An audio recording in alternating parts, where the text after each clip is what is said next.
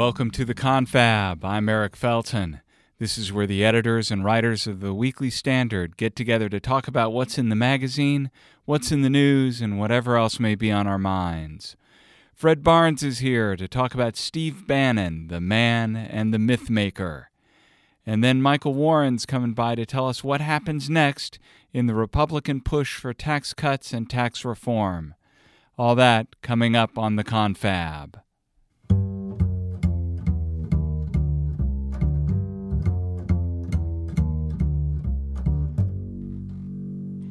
To get the confab going in earnest, we have Mr. Fred Barnes, executive editor of the Weekly Standard, with us right here in the confab studio. Welcome, Fred. If nothing else, I am earnest. You are writing earnestly about Steve Bannon this week. Yep. Mm-hmm. Steve Bannon, the one-time presidential advisor, provocateur, media magnate, and man who would reform the GOP. He would. Now, you write about how he's been telling audiences that Republicans were way behind until he came on board in Trump's election.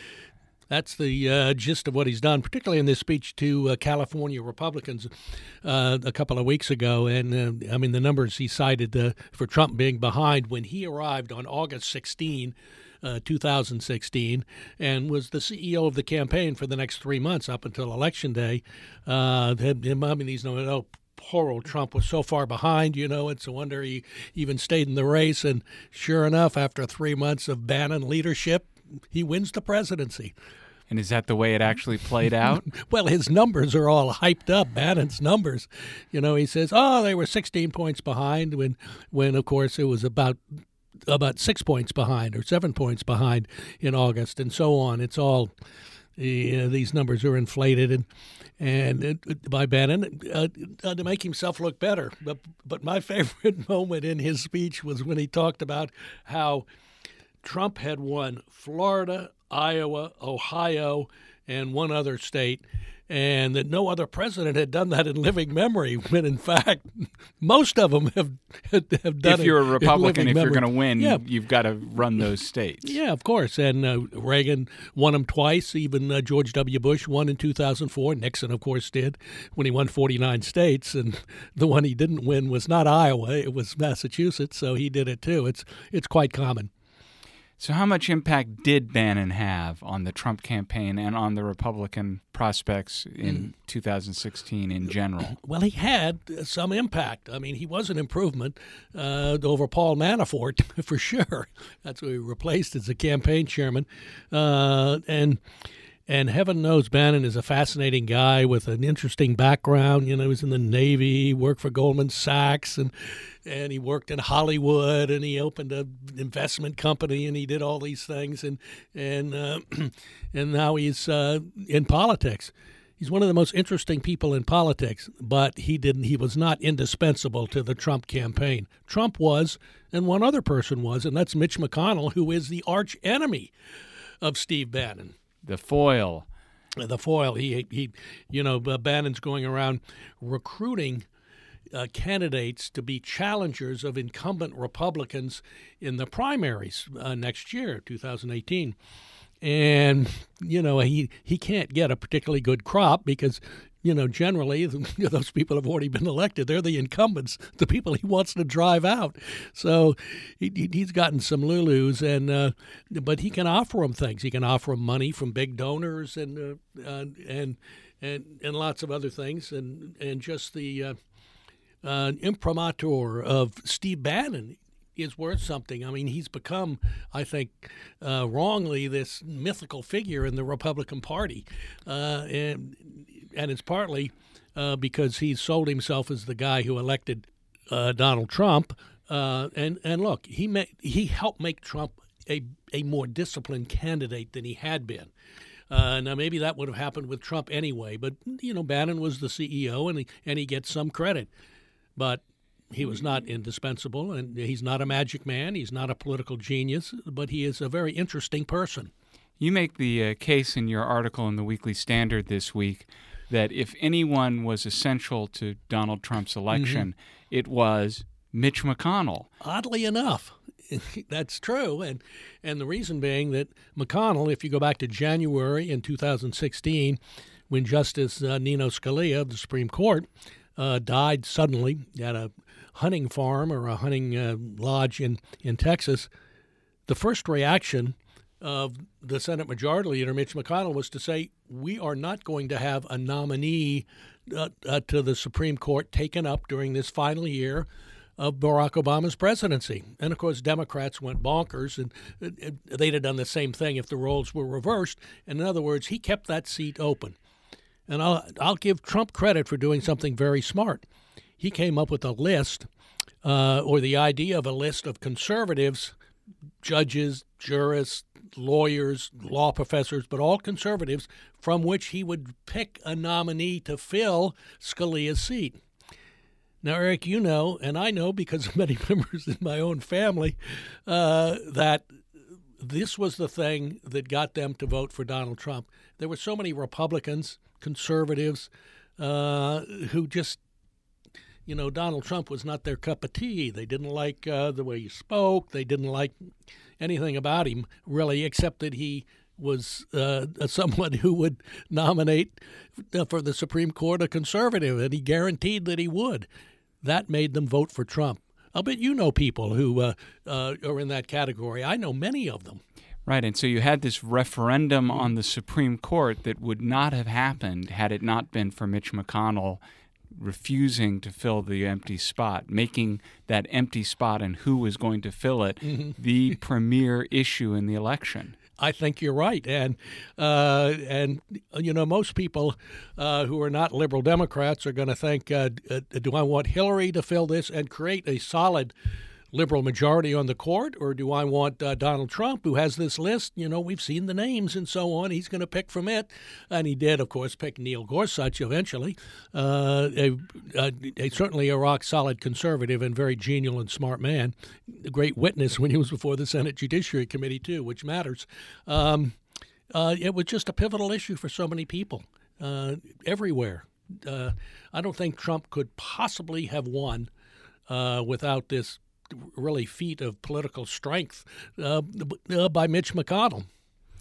So Mitch McConnell is also in the business of trying to pick candidates to run for the Senate and to intervene in primary elections in the same way that Steve Bannon, but on the opposite side of things, is who's going to have better luck fielding candidates in primaries? Well, I think I really think that McConnell is, and he has a record of doing this. If you go back, you'll remember, to in 2010, that was the great Tea Party election where Republicans won the House. And they thought, boy, we're going to grab the Senate in 2012. And they nominated in a number of states some Lulus of candidates who lost. And the McConnell was embarrassed. He was then merely the Republican leader. He wasn't the majority leader in the Senate, and he decided that I'm going to intervene in these, and I'm going to look for candidates who are Republicans, obviously, who can win the general election, not just the primary. And lo and behold, in the next election, 2014. 9 Republicans won seats, and Republicans won the majority, and as luck would have it, someone new became majority leader, and that was Mitch McConnell. But intervening from his position as the Republican leader in the Senate was something new. He'd always been against that, but he changed his mind with great success. It's a measure of just how bad Republicans did in 2012 that when you look at 2018, which is the next Senate cycle from on the schedule that the 2012 election was, that there are all sorts of Democrats up for re-election in seats that should be Republican seats, which is just a measure of how many Democrats were up against wacky fringe candidates 6 years ago. Yeah. Even a Democrat could beat Bozo the Clown for a Senate seat in a Republican district.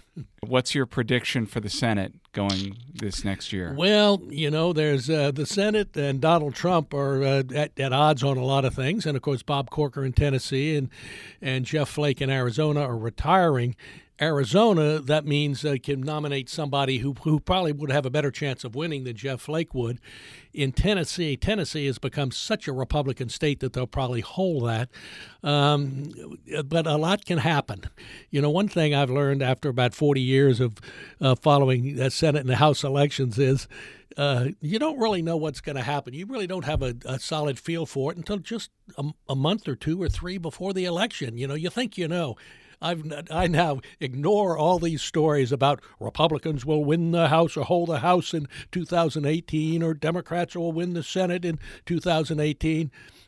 That's a waste of time. Don't read those. I recommend to all people who are interested in politics to not read those stories. Wait a year. Okay, well, I'm not reading them as of now. So, Fred Barnes, thanks for joining us on the Confab. I enjoyed it.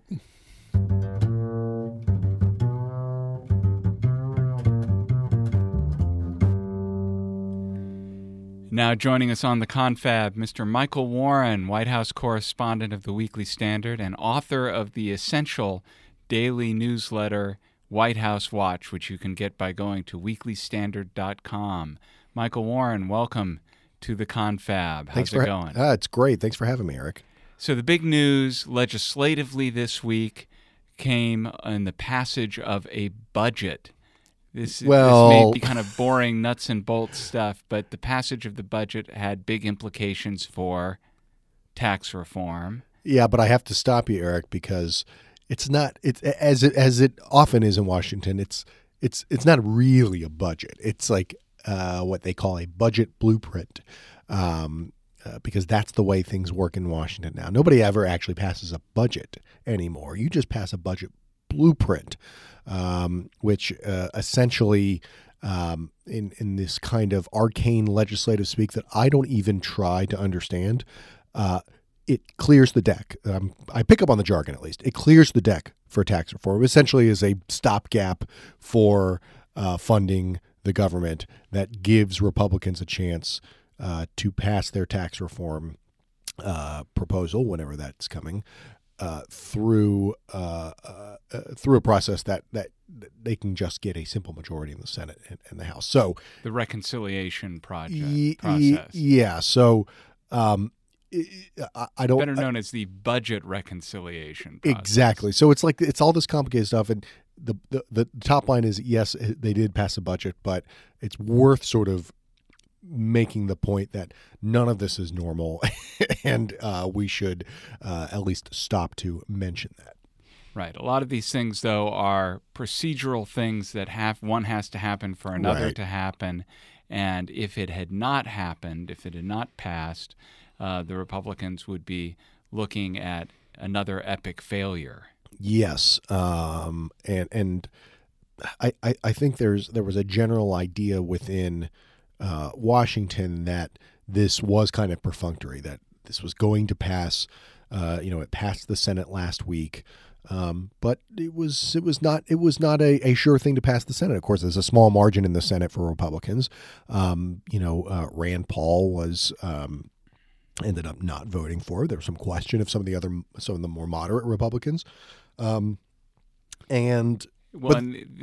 seemed to be concern among high tax state Republicans. There are a few New Jersey, New York Republicans who are worried that this budget bill sets the path for a tax bill that is going to strip them of the deduction for state and local taxes, which Republicans, I don't think, are crazy. Those who aren't in high tax states aren't crazy for saying, why should we be subsidizing the welfare states of places like New York and New Jersey? Right. And this is where again the sort of procedural stuff gets complicated, because what you're talking about is in a tax bill that we actually don't even know it doesn't exist yet. And this was a hurdle for Republicans to get over to pass a budget resolution. People like Peter King, Republican from New York, were worried that once you pass the budget bill, then procedurally what ends up happening is that puts all the cards in the hands of the leadership, and this may have been the last chance for those high-tax state Republicans to make a stand. That's right, and that's what actually put the House passage of what the Senate passed the previous week, that the House passage of this budget blueprint in question. Made it a close run thing. Close run. In fact, it was 4 votes was how it ended up. Now you can say that essentially the Speaker of the House, knowing and the House Majority Leader and the House Whip team, knowing sort of what they needed to get, that there might have been some release for... Go ahead and vote no, they say to the New York and New Jersey Republicans, because they need to make those votes no. Right. As long as they aren't essential votes to get the majority. Right. But, I mean, to me, this is sort of a small point that misses the bigger picture, which is that it's a narrow majority in the House, too. I mean, it's because it wasn't simply New York and other Northeast high-tax states that were objecting to this budget bill. Illinois, Pennsylvania. Interestingly, nobody from California. There is a significant number of Republicans from California. It's worth noting, of course, the House Majority Leader, Kevin McCarthy, is from California. That may have something to do with it, but very interesting. That's another high-tax state. I think there's a sense in which the Republican areas of California, partly through gerrymandering, partly through sort of being the stepchildren of California now are very conservative Republican districts. That's right. Even the overarching, their conservative viewpoints probably outmatch any concerns about this issue of the tax deduction, the state and local tax deduction.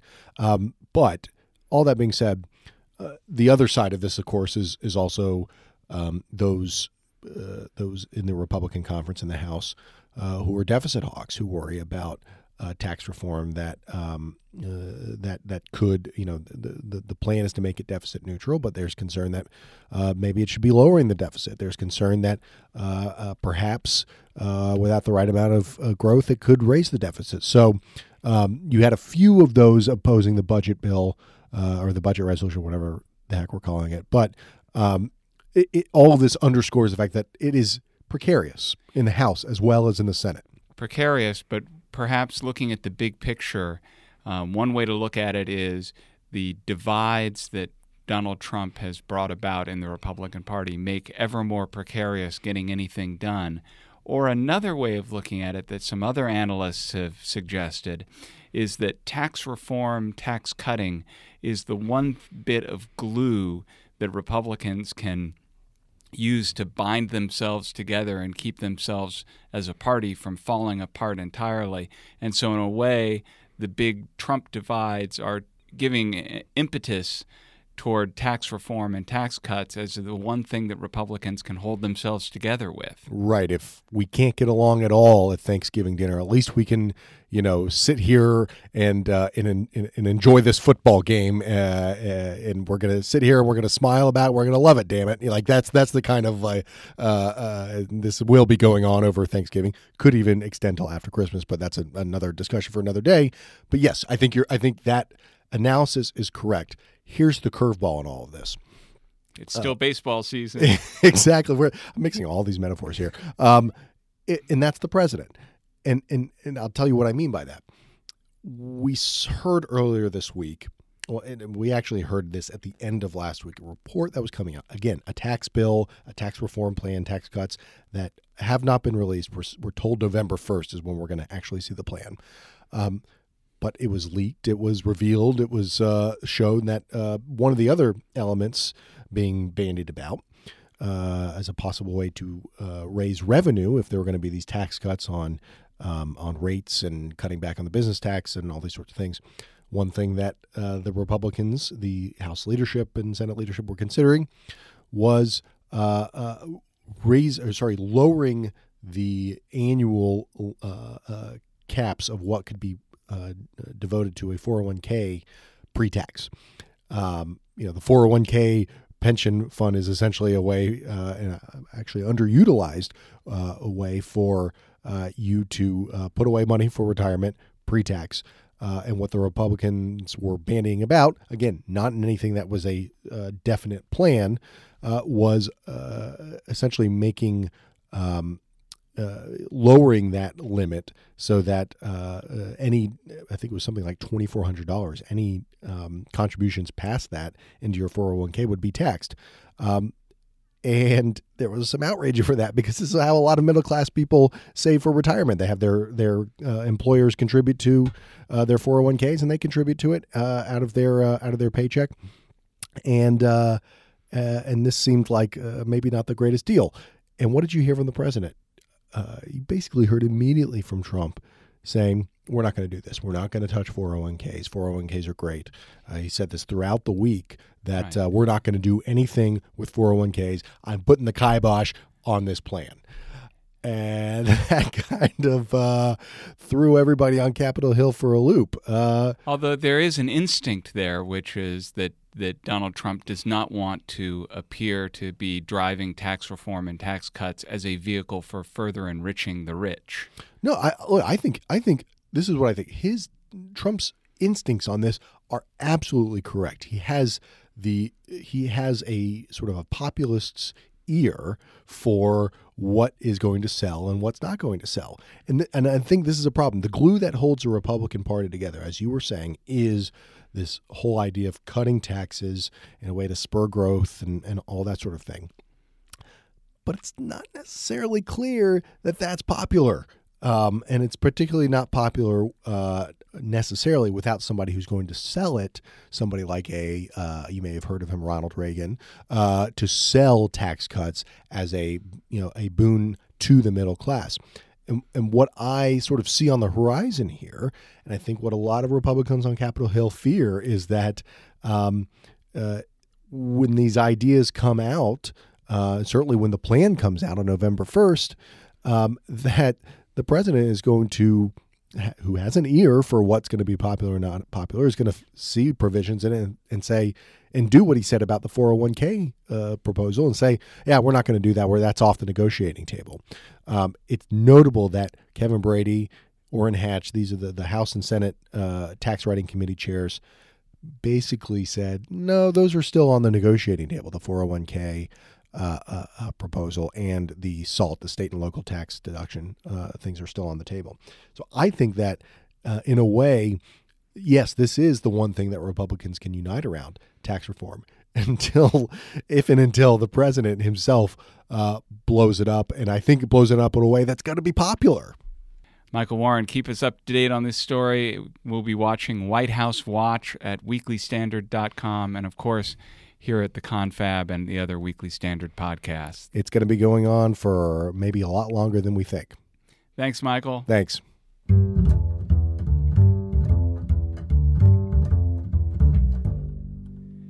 That's it for the Confab this week. Be sure to tune into the Confab every week. Just go to iTunes or Google Play for a free subscription, or go to our website, weeklystandard.com. Thanks so much for listening. I'm Eric Felton. Catch you next time.